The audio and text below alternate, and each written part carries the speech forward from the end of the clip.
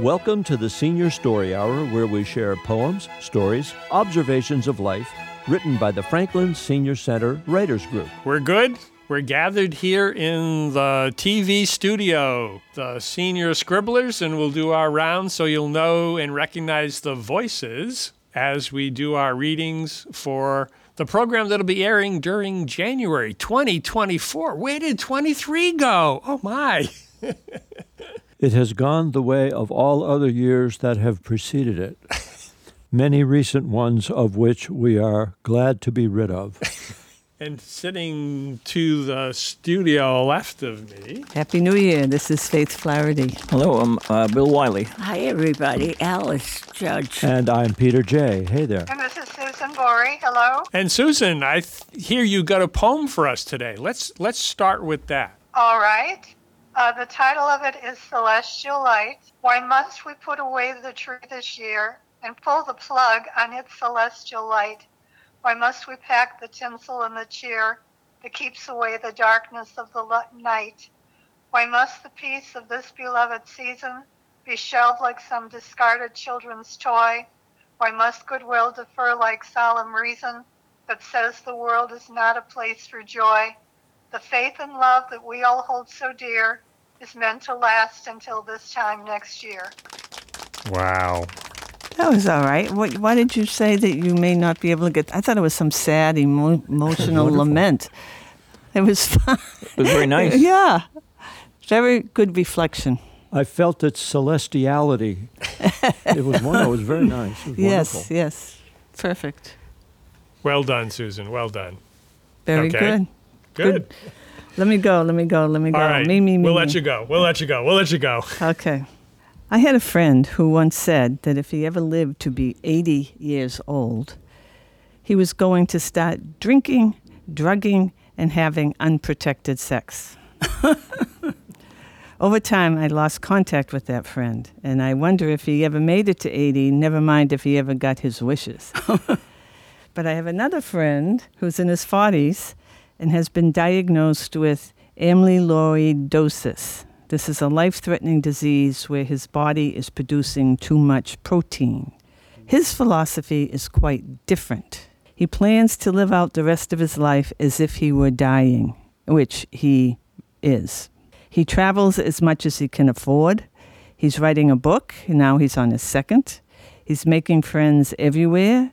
He has forgiven everyone for whatever. Life is too short to hold grudges. He's learning to play new songs on his guitar. Which philosophy will you choose to live in 2024? Do you know there's a song written by Tim Nichols and sung by Tim McGraw entitled Live Like You Were Dying? The lyrics say it best. When it sank in that this might really be the real end, how's it hit ya when you get that kind of news? Man, what you do? And he says, I went skydiving. I went Rocky Mountain climbing. I went 2.7 seconds on a bull named Fu Manchu. And I loved deeper. And I spoke sweeter. And I gave forgiveness I've been denying. And he said, someday I hope you get the chance to live like you were dying. It seems to me that my friend who is an 80-year-old wannabe is very self-gratifying.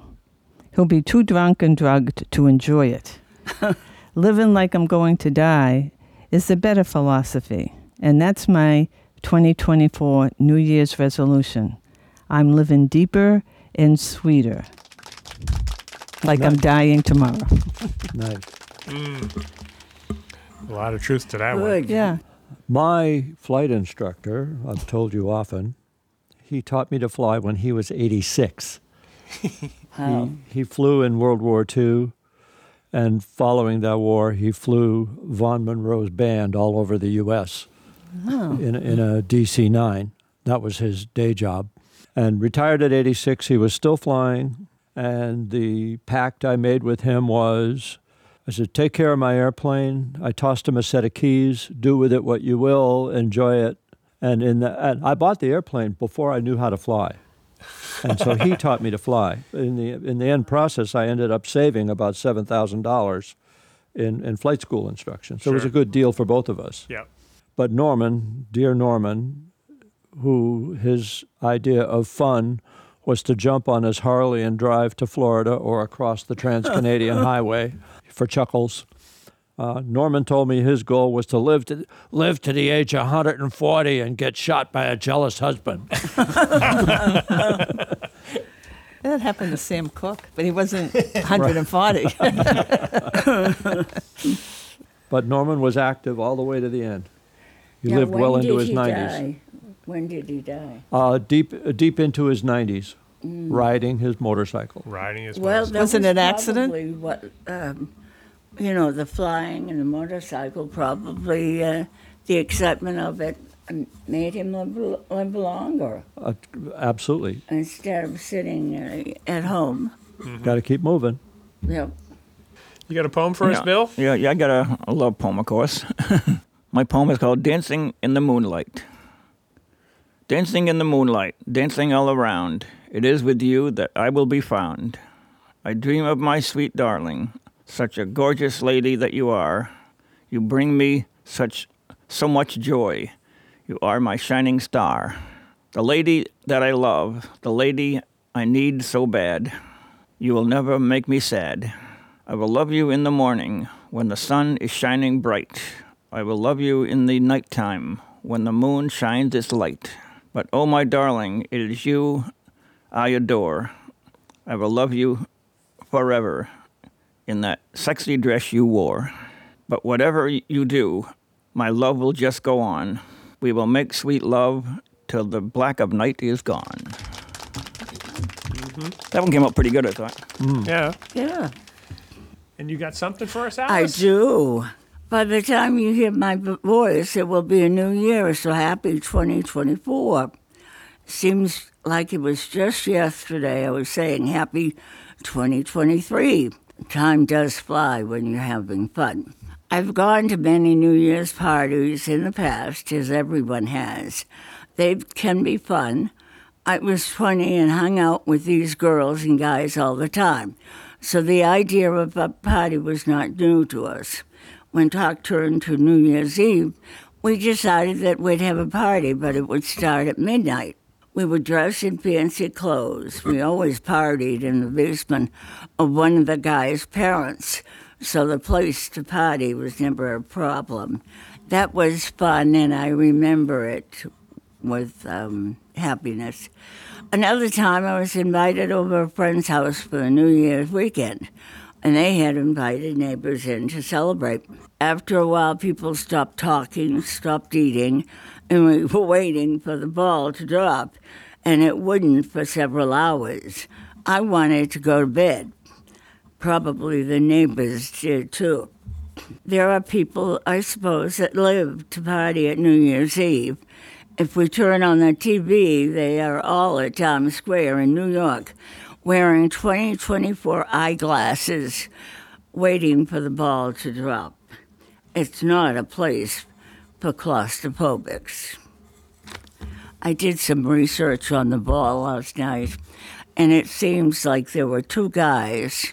One was an electrician for the New York Times that decided they should drop this ball. And it was because of the place across the way, across the street, that always dropped a ball at 12 noon. So that's kind of the history of the ball and why we dropped the ball. I got curious about what celebrities say about New Year's Eve and the New Year, because after all, the New Year is more than a party welcoming it in. So I went to the internet. I went to my friend Google, and I found this. Now, Benjamin Franklin, we can certainly identify with. Be at war with your vices, at peace with your neighbors, and let every new year find you a better person. That was Ben Franklin. This is Oprah, who everybody quotes. Cheers to a new year and another chance for us to get it right. Celebrate endings, for they precede new beginnings. And then we writers will appreciate this by Brad Paisley. New Year is his first blank page of a 365-page book. Write a good one. Santa! Santa! Merry Christmas! Hey, look at you. Bearing gifts. Oh, my My goodness. goodness. Yes. Bearing gifts. Wow. And his and elf, this is Mrs. Nancy. Santa. I'm holding a very, very large box of chocolates. Yes. Should I pass it around? And the half-life of that box of chocolates is going to be a very small number. A small number. Wow, Yes. I yes. didn't know it came that. That's Now, a are you lot of doing chocolate. stuff on- To set the stage again, Susan is in on the phone, remotely joining us. Frank and Nancy have joined us, Susan, in case you couldn't gather. And Frank has got a Santa Claus cap on, and of course he has very naturally done kind of the Santa's beard anyway. So Frank is a better Santa than Santa. Yes, he is. Yes. The original. The How other does he guy do that. it? How does he do it? How does he do it? Now, Yeah. are you Santa every year, Frank? Probably since in 1994, I left the baking industry where I could not have a beard. So since 1994, yes. And if any of you remember the train rides out of Forge Park here, Yes. I was Santa Claus in some of those train rides, along with Mrs. Claus. And the kids from the high school handed out coloring books, and they were dressed as Frosty the Snowman, and they were dressed as other. And they had, do you remember the John Hancock songbooks? yes. Yes. Yep. And they would sing songs Caroling. in the cars that I wasn't in. And of course, the whole thing about the train ride was having your picture taken with Santa Claus. Right. And I have always taken great Santa Claus pictures. Indeed. You could go from Bangor, Maine, to when I was traveling on ships, and I would sit in the hot tub with my red suit, you know, and people would hang over the balcony to take my picture. So it turns out, Santa, that I returned this year. I gave myself a writing challenge, and that challenge was to follow up on a piece written back in 1897 by Frank Church for the New York Sun. A lot of people know the story of Yes, Virginia. And so I thought I would return to Frank's missive, and I will read parts of it. I'll shorten it a bit. And then I wrote a response, a follow-on to that. Virginia, your little friends are wrong. They have been affected by the skepticism of a skeptical age. They do not believe except what they see. They think that nothing can be which is not comprehensible to their little minds. All minds, Virginia, whether they be men's or children's, are little. In this great universe of ours, man is a mere insect, an ant, in his intellect as compared with the boundless world around him, as measured by the intelligence capable of grasping the whole of truth and knowledge. Yes, Virginia, there is a Santa Claus. He exists as certainly as love and generosity and devotion exist. And you know that they abound and give to your life its highest beauty and joy. Alas, how dreary would be the world if there were no Santa Claus. It would be as dreary as if there were no Virginias. There would be no childlike faith, no poetry, no romance to make tolerable this existence. We should have no enjoyment except in sense and sight. The eternal light with which childhood fills the world would be extinguished. Not believe in Santa Claus, you might as well not believe in fairies. No Santa Claus, thank God he lives. And he lives forever, 1,000 years from now. No Virginia, 10 times 10,000 years from now. He will continue to make glad the heart of childhood. But Church's Santa story is not over. Now, Frank wrote that piece oddly enough, in September of that year. The background is, yes, Virginia sent him a query about is there a Santa Claus, and her friends were claiming there wasn't. So it was very early fall when he wrote it. So here is my follow-on. Yes, Ginny. Ginny, your little friends are wrong. While skeptics may argue their doubts regarding the existence of Santa, there are likewise good reasons to believe, to know, that Santa is real.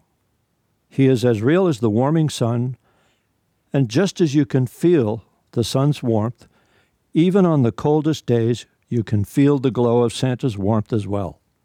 Whenever you may wish, wherever you chance to be, and however you so choose, to embrace his goodly spirit. Yes, Ginny, there is a Santa Claus. Across the centuries, Santa has been there.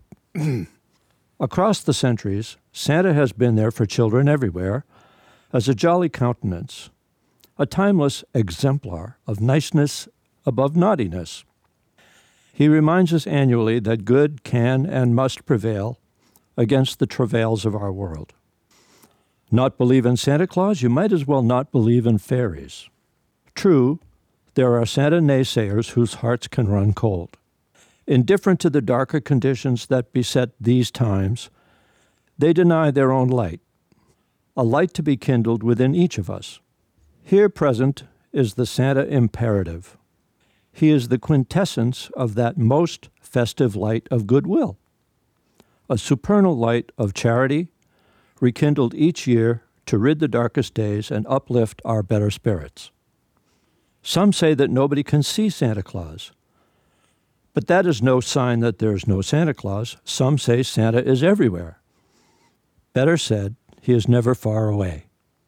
In point of fact, he is near and dear to our giving hearts as a simple Christmas wish and deed, joining others in joy and peace, and sharing the fullness and sharing the fulgent yet unseeable beauty of this season, this life. Yes, Ginny, we may open our eyes and gaze upon Santa's good works as we so choose. Better still, by opening our generous hearts to humanity, humility, wonder and whimsy, enchantment, lyric lore, faith, hope, and yes, charity, we discover a most profound truth. Santa's gift of love for each child grows with and within that child, as love, received in childhood, is then so given, shared, and shared again tenfold throughout that child's life.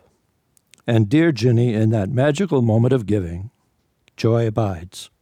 Through giving moments across centuries gone and centuries yet to be, Santa lives on. His Christmas spirit finds those givers of the heart. As we embrace Santa's spirit, he in turn embraces us, young and old alike in fullest measure. And gladly we all become Santa, jolly, merry, real, and true. Well done. Yeah. Very nice. Excellent. Excellent. Very nice. So we're in the end of the year, looking into the new year. It's a time of reflection on what happened, looking going forward. Data point as well that coincidentally this particular year, it was the 40th anniversary of my mother passing. Just kind of staggered us that it was already 40. It seemed like yesterday, and yet 40? Where did time go? Anyway, we talked about that. I don't think there's anything else specifically you need to know. You'll find out as we go through this. So, 2 parts. Treasure the moment. It's Thanksgiving weekend, and 40 years have passed since you left us. Yet you continue watching over us, reminding us to treasure the moment. Here today, this residence is empty, ready for some other family to enjoy their daily life, their celebrations, creating new memories to treasure the moment. There are folding chairs to add to the circle in the living room of the new house, where conversation ebbs and flows and games are played to treasure the moment. Someone remarks of a time when And we all go there. In that instant, the thread meanders as the sparks fly, triggering other treasures of the moment. The baby is passed around. Everyone gets their turn, gooing, eyeing. Baby talk is a universal language in that time before words to treasure the moment. The family tree continues to grow. Some branches end, others expand. A family collaboration brings forth an updated document to help treasure the moment. Part 2. 28 years later, this residence is empty for Thanksgiving. All action takes place in the new dwelling, enabling the new residents to treasure the moments. Sitting on the stairs, recarpeted while we were here, the sounds of the house are different. There are echoes now to treasure the moment. A singular brown leaf remains plastered to the sky view window in the new residence, visible as I roll back the shade, bending to stretch and treasure the moment. Houses couldn't exist without doors to enter or leave, windows to let in light and air, and then there's the sound pattern to treasure the moment. These windows and storm doors are less soundproof than what we had. The folks around us seem so much closer. They're perhaps eager to treasure the moment.